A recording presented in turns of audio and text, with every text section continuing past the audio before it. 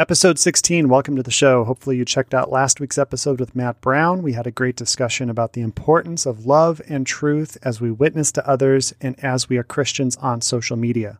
And if you'd like to support what I'm doing with this podcast, would you consider one of three options?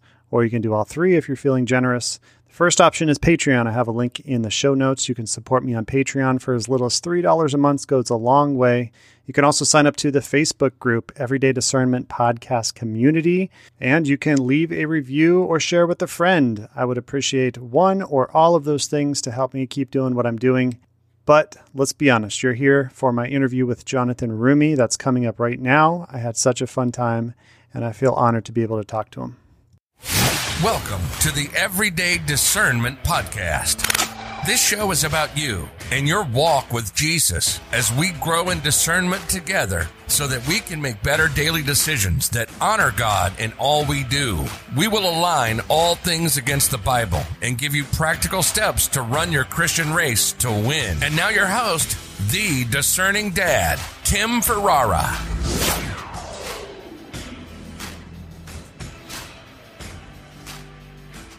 Well, welcome to the Everyday Discernment Podcast. I'm super excited today to be here.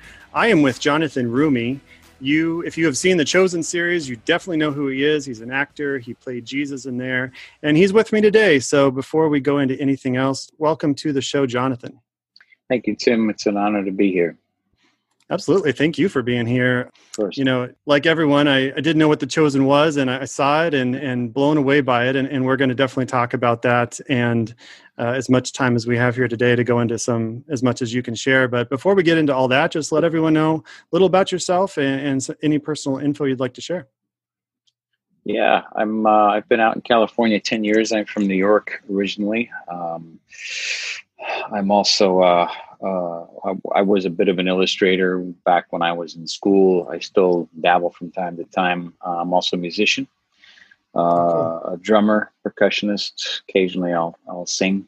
I was in a band till about 4 years, till about 2017. And we traveled around the country for a bit, wrote some music, played a lot of music, and that was a fun phase. And about a year after I got back from touring, The Chosen came a knocking. So that's pretty much been my life for the last couple of years. Yeah, that's awesome. So what is the history of you being a Christian? What positive influences have you had in your life? How long have you known Jesus, had a relationship with him? I was baptized as a baby, so I've always had the presence of God and Christ in my life for as long as I can remember. My parents are both pretty active and faithful Christians, and raised me with a healthy fear of God. Yeah, me and my sisters and I. I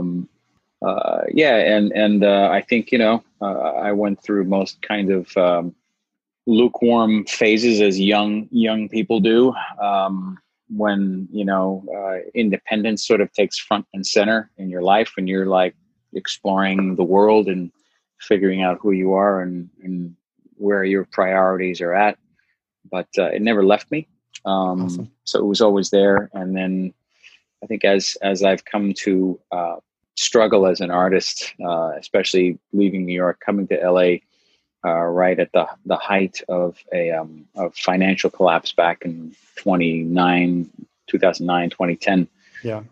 It was a lot of that was about just putting my faith in where I felt I was meant to be, and then struggling for a solid 8 years trying to do that very thing, until I completely let go and surrendered it all and vowed to kind of let God take the reins, whereas I had been doing my darndest to keep everything, under in my control and in my grasp.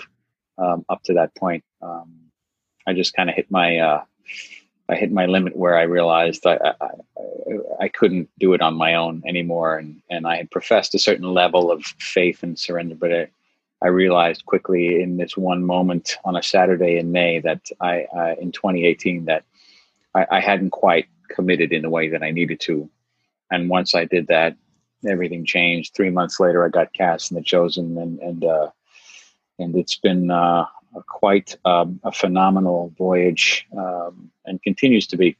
So here I am. That's amazing.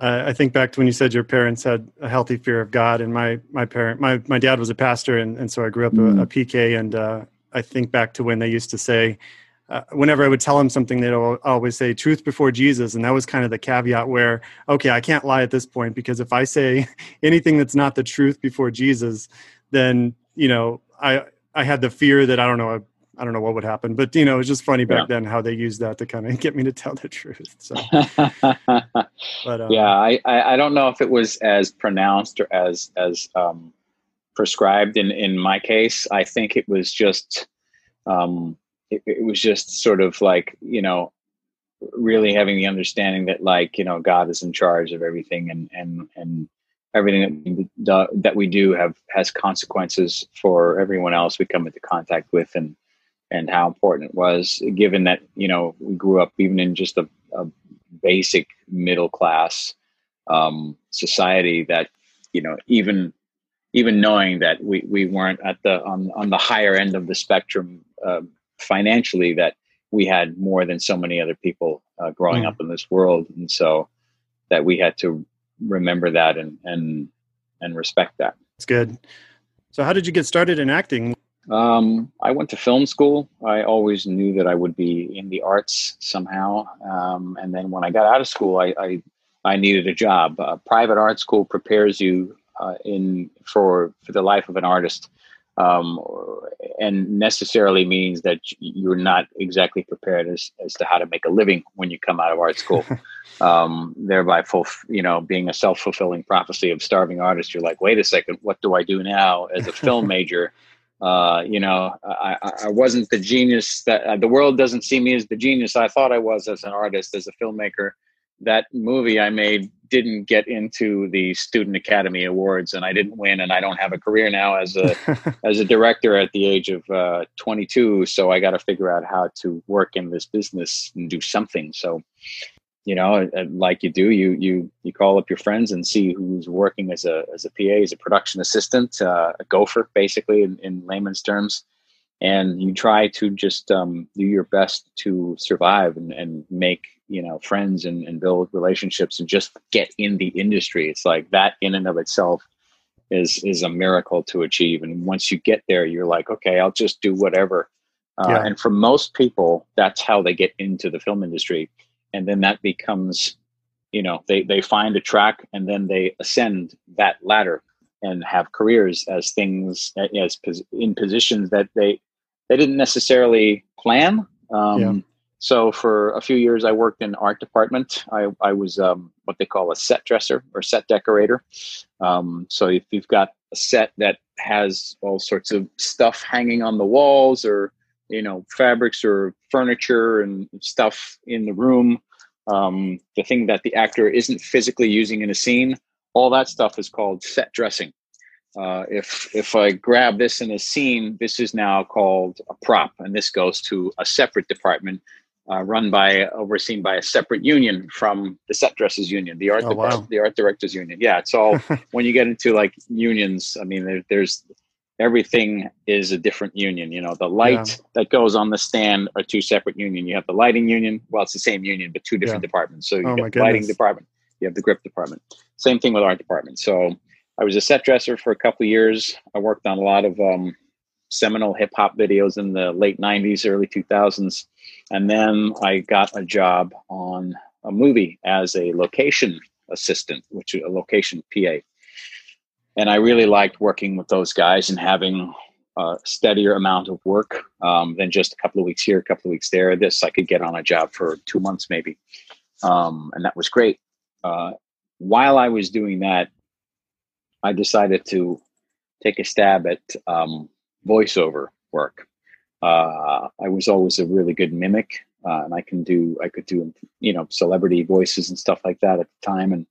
And there was a show on MTV called Celebrity Deathmatch, in which these clay animated celebrities would fight each other in a ring. Yeah, I remember that. They needed people to sound like those celebrities. So I literally wrote to the casting director like a letter, and she actually responded to my surprise and said, I said, hey, I do impressions. I'd love to audition. And she said, hey, why don't you call this number?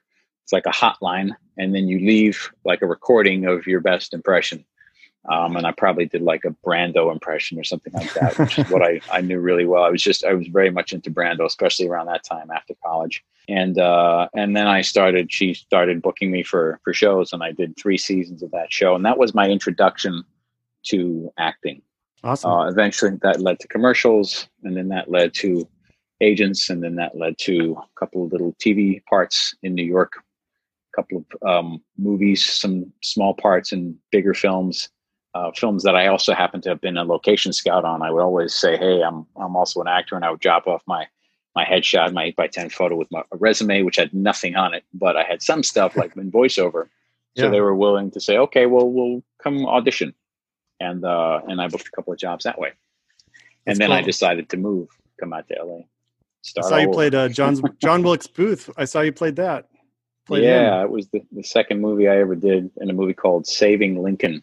Awesome. And it was great. I had a really good time on that film. It was really a bit of a challenge and really interesting, learning about the politics of the South and trying to make a guy that's widely considered a bad guy justified in his actions, because bad guys never really think they're bad guys. They're just fighting for a cause that the majority of everybody else disagrees with. So right. So I usually ask people this as an icebreaker, but I'm definitely curious, being that you're in the industry, but what's your favorite movie of all time? That's an impossible question to answer. It's like picking your favorite child. Yeah. And I don't even have kids. So, that'd be hard to say. I mean, I just, for instance, I just watched the other day, I caught Indiana Jones and the Last Crusade. I hadn't seen that in years. Steven Spielberg, Harrison Ford, and that movie still holds up. It's so good. Early Spielberg stuff. Anything with Daniel Day-Lewis, pretty much I'll watch is just fantastic. Definitely. Speaking of Lincoln, they collaborated on Lincoln, and cool. Yeah. So I noticed a lot of video game voices in your career, some big titles too. I was surprised because I'm a gamer myself. That's how I like to unwind. Is there any game you particularly like to play, or a project that you enjoy doing the voice for? I think that one of my favorite projects was one of the first games I did here in Los Angeles, which was a game that was kind of panned, called Lost Planet 3, but it was a really it was a fantastic story and a really well written characters, but I think the gameplay didn't live up to gamers expectations. But I got to play about 10 different characters in that, but the main one was this French guy who was like one of the bad guys for most of the game, named La Roche. And so I got to do motion capture for that, which is really cool. I did some work recently on Ghost of Tsushima. Yeah. That was pretty cool, doing some samurai stuff for that game. Also, I had some fun on God of War 4. Which was pretty cool. Fallout 4 was awesome. Those are all big games. I played a couple of those games, but I find I don't spend enough time where I'm completely comfortable with the consoles yet. And it's like, just as I start to get comfortable, they they don't shift that much, but like the technology shifts a bit. And I also no longer find myself with as much time, because I'll just get sucked into it. Now I'll literally play for 6 hours straight. And like, where did my day go? I've got so much I need to do. Yeah. Why did I do that? Exactly. So I kind of stick to like now voicing them, and I'll collect the ones I can get that I've done just to have them. And then every so often I might dip into them, and I started playing Spider-Man, again, recently. I wasn't in that, but it's one of those, the newer games. Well, not so much new now, but one of the games that I had that I picked up recently, where it's like, it's another one I could just get lost in the world and just noodle around in the world. I don't even have to do the game. It's like just how fascinating and how well mapped out these worlds are. It's incredible what the realism and the detail. Yeah, it's almost like an escape, just come home and, spend some time in another world. And like you said, Yeah. if you don't have some discernment about it, then you're going to be lost in time. And I've Yeah. definitely looked down before and been like, oh my goodness, it's 3 a.m. and I got to get to work Where did the tomorrow. time go? Yeah. Yeah. Cool. Well, let's jump right into The Chosen. First of all, it was an amazing series. I'm so excited to see more from season 2 and even to rewatch it again. And I've heard so many positive reactions just from people I know in my small circle. And I'm happy to see all the good reviews published as well. And it has a 9.8 out of 10 on IMDb, which is, I'm sure that's unheard of. It's pretty phenomenal. Yeah. And so what have been the reactions that you've received personally? And did you know how, when you were making it, how special it would turn out? And I ask that because, a lot of times when your head's in a project, no matter what it is, you're not sure how it's going to be received. And I'm sure you kind of had the same thing, or did you just kind of know like, hey, we're onto something here. This is going to be awesome. I mean, I felt when I first read the scripts, I knew that there was something special. And I worked with Dallas 3 times before on 3 separate occasions before for shorter projects. And even then they were really just emotionally moving and beautiful projects to work on. So I went into the process when he actually called me to tell me that he was doing a series, and being fortunate enough to get the call that he wanted me to work on it, and that I didn't have to re-audition for the part. I didn't have to win the role again, because sometimes that happens. And that as actors, you're when you've been doing it long enough, you don't really take anything for granted, no matter what the past has dictated. You just don't know all of the scope of what's going on behind closed doors and behind, with executives and with, what the people putting the money forward want to see. And in which case, we were crowdfunded. So luckily that didn't affect us as much in this situation, but you just not knowing. I didn't take anything for granted. So I knew we would get at least 4 episodes done. And I said, for 4 episodes, I'd love to try my hand at this again. And I'd been playing Jesus for about 5 years in a number of different projects at that point, mostly local stuff like passion plays and the jobs I did with Dallas. And then one other project that, I had done, the first one I had done 6 months before I met Dallas. And so, I really found myself just grateful to have the opportunity to even, tackle it again. And so reading the scripts and seeing how beautiful it was, I thought, if we can even capture 50% of what the scripts are communicating on an emotional level, like, we'll be in really good shape. And then we exceeded that with the way everything turned out, with the music, with all the other actors that were involved. And when you're making it, you're not actually thinking like, I wonder how this is going to, you kind of know it's going to affect people. Yeah. We had a little bit of those conversations on set, like, because we would shoot a scene and you could just feel the presence of the Spirit, kind of working through the words and through the words taken from Scripture and the gospel, and approaching it with a sense of reverence and holiness for the characters is something that everybody, ostensibly happily contributed to in this work environment.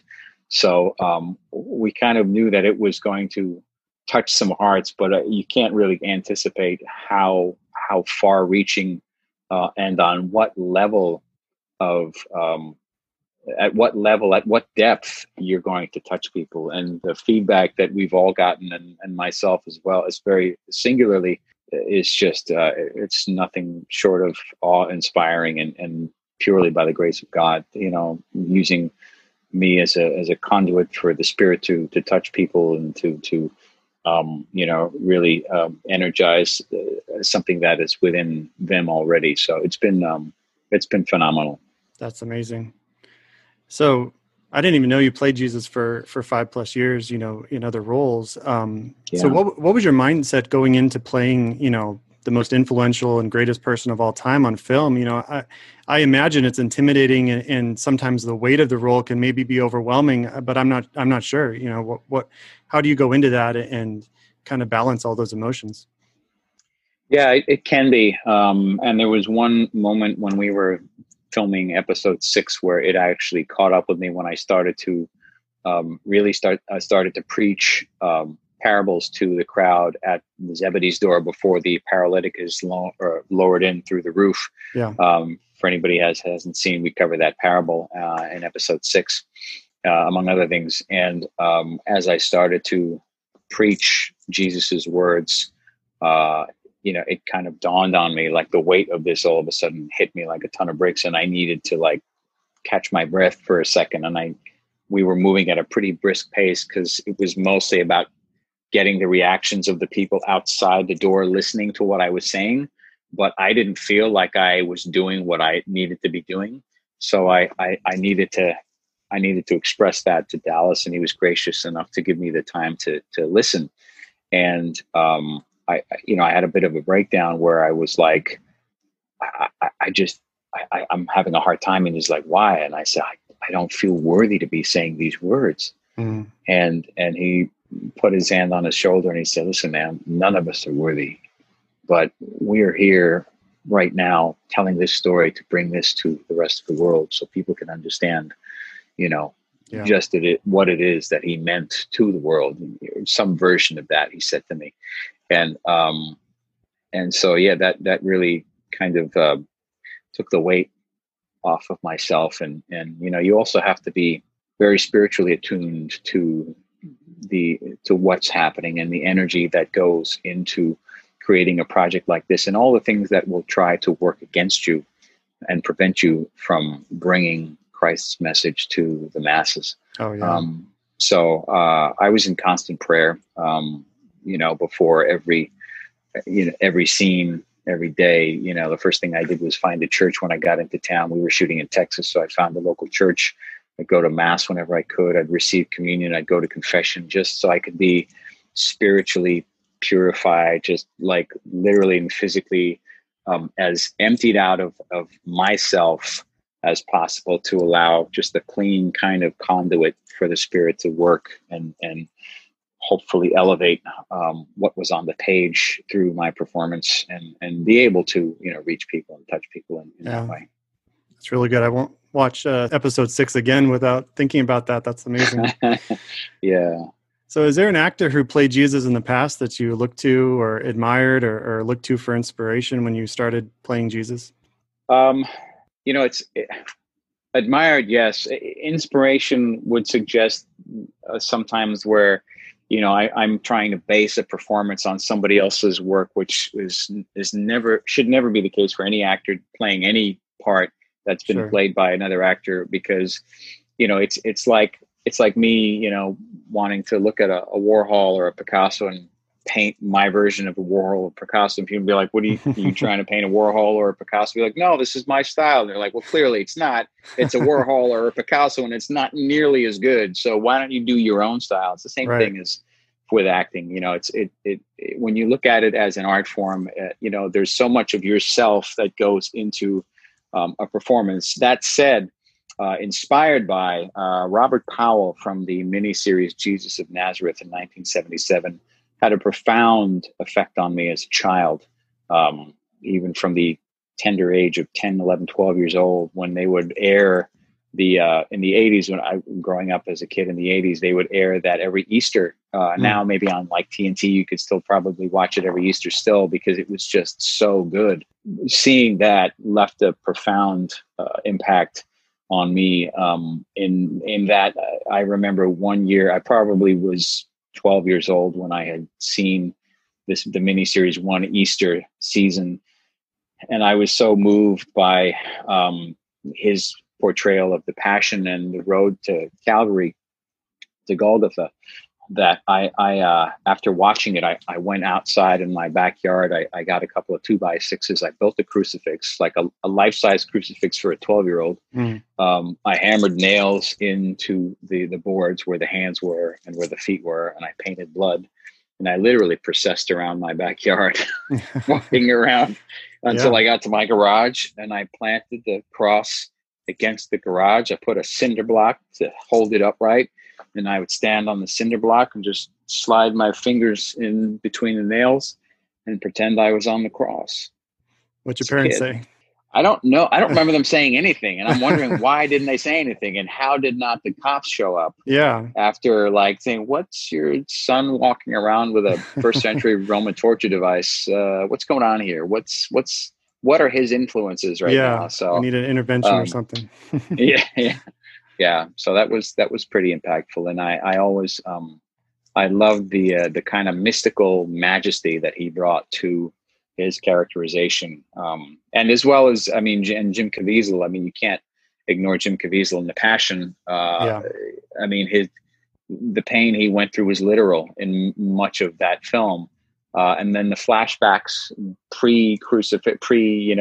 Passion were beautiful. I would want to have seen more. We have the a sort of an unfair advantage of having time at our disposal in a series so that we can explore those things and really get into what his personality might have been like, what it was like to travel with disciples, what first century life was like on the road as an itinerant Jewish preacher.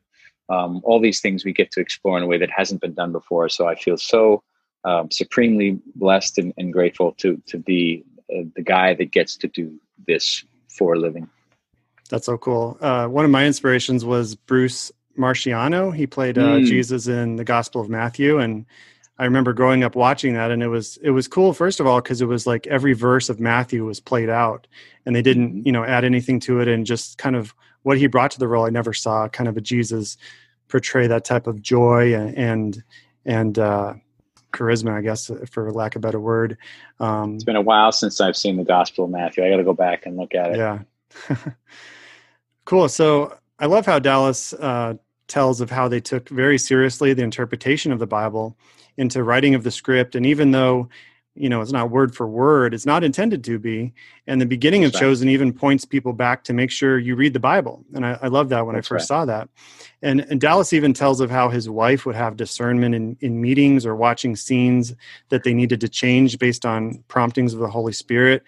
So can you share how it was working in this maybe godly tension of staying true to the Bible, but also expanding on the characters and the situations of the time? That's more of a question for the writers, because I really didn't have participation in that part of the process.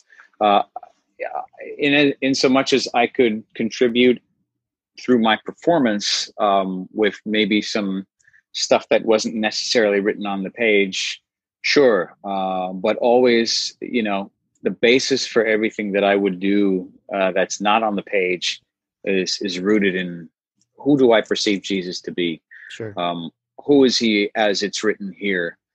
Does that line up with my idea of who Jesus is? And it did, and it does. And if it didn't, it might have been, I might not have been the guy that he would have wanted to play Jesus, for this series.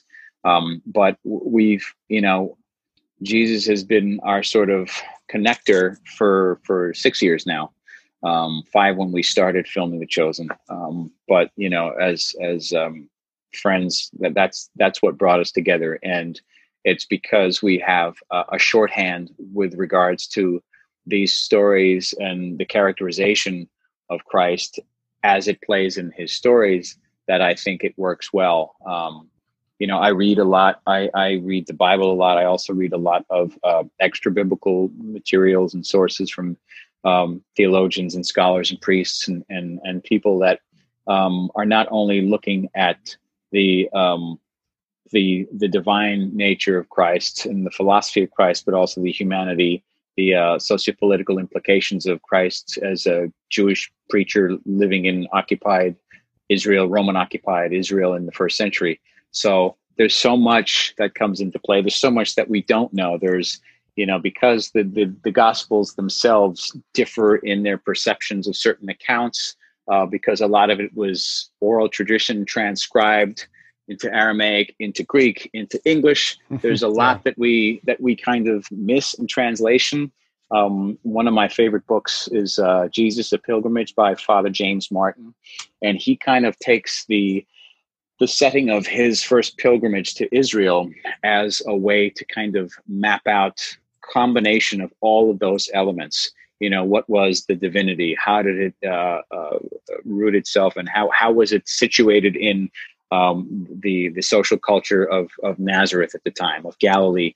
What was the economics of the town, of Christ growing up in a backwater village, of Nazareth. Like, how did that affect his choice of wording and messaging within his parables? The examples that he used specifically, the rocky ground, the fertile soil, the thorns, the weeds. Like, you could go at the shores of the Sea of Galilee and see all of that stuff right there and talk about that stuff. And the people would look down and be like, oh yeah. And he spoke to people with what, regarding what they were familiar with. He met people where they were at in their lives, whether it was the call to Simon, I will make you a fisher of people, whether it's, talking to shepherds, peasant shepherds, using, sheep as an analogy. He always met people where they were in their lives, and really tailored his messages accordingly. And that, I think, is what's made him so effective. So to kind of understand all of that stuff going into, filming and telling his story, for me, just makes it easier to have a sense of reality and a sense of humanity and a relatability, if that makes sense. Absolutely. That's great. And, people can't see it, but I'm rocking the Chosen shirt. Yeah. If you're I on the almost YouTube, wore mine. I'm like, that'd be a little bit too on the nose. Yeah. But I wrote a blog post about it, and then the marketing team at Chosen was so nice to send my wife and I shirts. And it's funny because she got the shirt that says "Get Used to Different," and we're like, this is the perfect shirt for 2020. Get used to different with everything going on. But into that. What really struck me about the series was how, it's focused on the disciples, and it's supposed to be focused on them, the chosen, and how, sometimes I've read the Bible and, heard how they instantly left their nets, and I'm like, oh, well, that's cool. They followed Jesus right away. But what was the implication of that? What was the culture of the time? What was, impacting them, their marriages and their finances and Roman oppression, and the dream they had of a Messiah coming, and what they thought it would look like, and what Jesus actually came as, and how there was so much at play besides just, instantaneously following him. And even though they did, it's not that they weren't human and dealing with all these emotions. And so that really struck with me. And what are your thoughts on how that was conveyed, and also what it means for us today when we choose to follow Jesus? What parallels are there? I think it's just as hard now as it was then. Maybe even more so when religion, I think, in the culture is kind of shunned or looked down upon, or thought to be an oppressor as opposed to a liberator. Yeah. Like in Jesus's day, the government was the oppressor, the religion was the liberator, or had the potential to be. The Messiah would be the liberator. We don't have that same dynamic here. Hence my hat. This idea that for me, like, make America holy again. I saw this hat and I was just like, I got to have that, because it's for me, this represents this idea, even with this silly little hat, represents this idea that there's something that we no longer have in the culture, that's no longer permissible, by modern standards. And so to even espouse the ideas of faith as it relates to an improvement to society is completely countercultural. I'm in the cancel culture. I mean, you look what people are trying to do to religious statues, in the church, desecrating and beheading statues because people are seeing it as an oppression. It's like, it's crazy to me.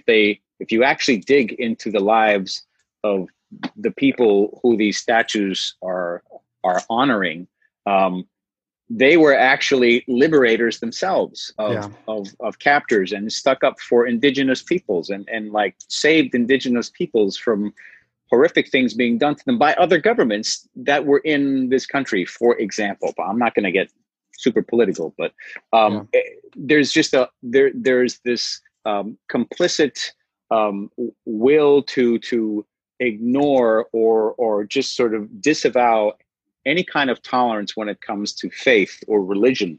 And so, I think now more than anything is where we have to stand our ground with our faith, and not be afraid to be people of faith. That is not to say we should go around smashing people in the face with Bibles. Right. That's not the way to do it. There's compassion, there's love, there's mercy, there's cool-headedness, there's calm, there's dialogue to be had. Yeah. There's turn the other cheek. There's everything that Jesus instructed us, knowing we would be facing what we're facing now through the Sermon on the Mount. It tells you everything you need to know. Just take the Sermon on the Mount, the Beatitudes, apply it to today. It still works. There's a reason why it still works. So, but we have to be bold.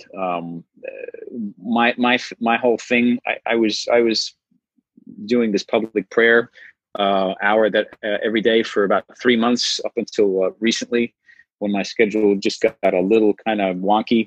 And one of the main, concepts that came out of it for me was the need to be bold, but more importantly, to be humble, mm-hmm.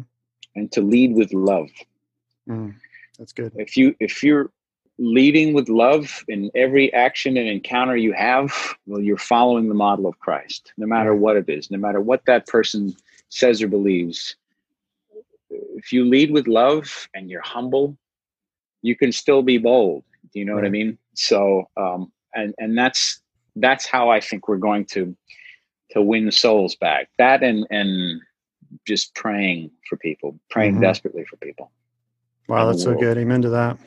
Yeah, and humility is not just being, weak or coward in a corner. It's mixed with love and truth, like you're saying, speaking the truth, but also in love, having the mix of it, because if you just speak truth to people and don't have the love, it comes across harsh and people just get turned off to it, as opposed to leading with love, like you're saying, and mixing in the truth that will impact people's lives and change them. And maybe they don't even realize it, but planting those seeds and letting the Holy Spirit do the work. Awesome. Well, I have to ask you about season 2 of Chosen and whatever you're willing to say about it. So, generally, there's only so much. Yeah. So what is one thing you're looking forward to being back with the cast and crew again? And is there any particular Bible story coming up in the Gospels that you're especially excited about, playing out? I don't remember how much Dallas has talked about publicly. Chances are there'll probably be a healing of some kind. Okay. There we go. So that's always, Jesus always got some healing up his sleeve, I'm sure. But the thing I think that one of the things I'm really excited to explore is the furthering of the interpersonal relationships. Seeing more disciples at some point. I don't know how many, and also getting to work in that phenomenal set that we have. It's just incredible. They released where we're going to be filming in Utah, and the set that we're going to be filming at is just it's nothing short of epic. It's awesome. Absolutely epic. And as a location scout, I worked on $250 million movies, years ago. Money was no object. We don't have that kind of money, not even by a long shot. But the set that we got, it was an absolute miracle of God and a gift, and it's one of the most impressive sets I've ever seen, even in photos. I haven't been there yet, but wow. I can't wait to get on. I mean, it's just immersive. It's huge, and it's just a recreation of first century Jerusalem, which doesn't exist in its present form in Jerusalem itself, in Israel, because of 2,000 years of evolution, building, and architecture. So. Right. This is probably as close as people are going to see a recreation of what Jerusalem would have looked like in Jesus's day. So I'm super stoked about that. That's amazing.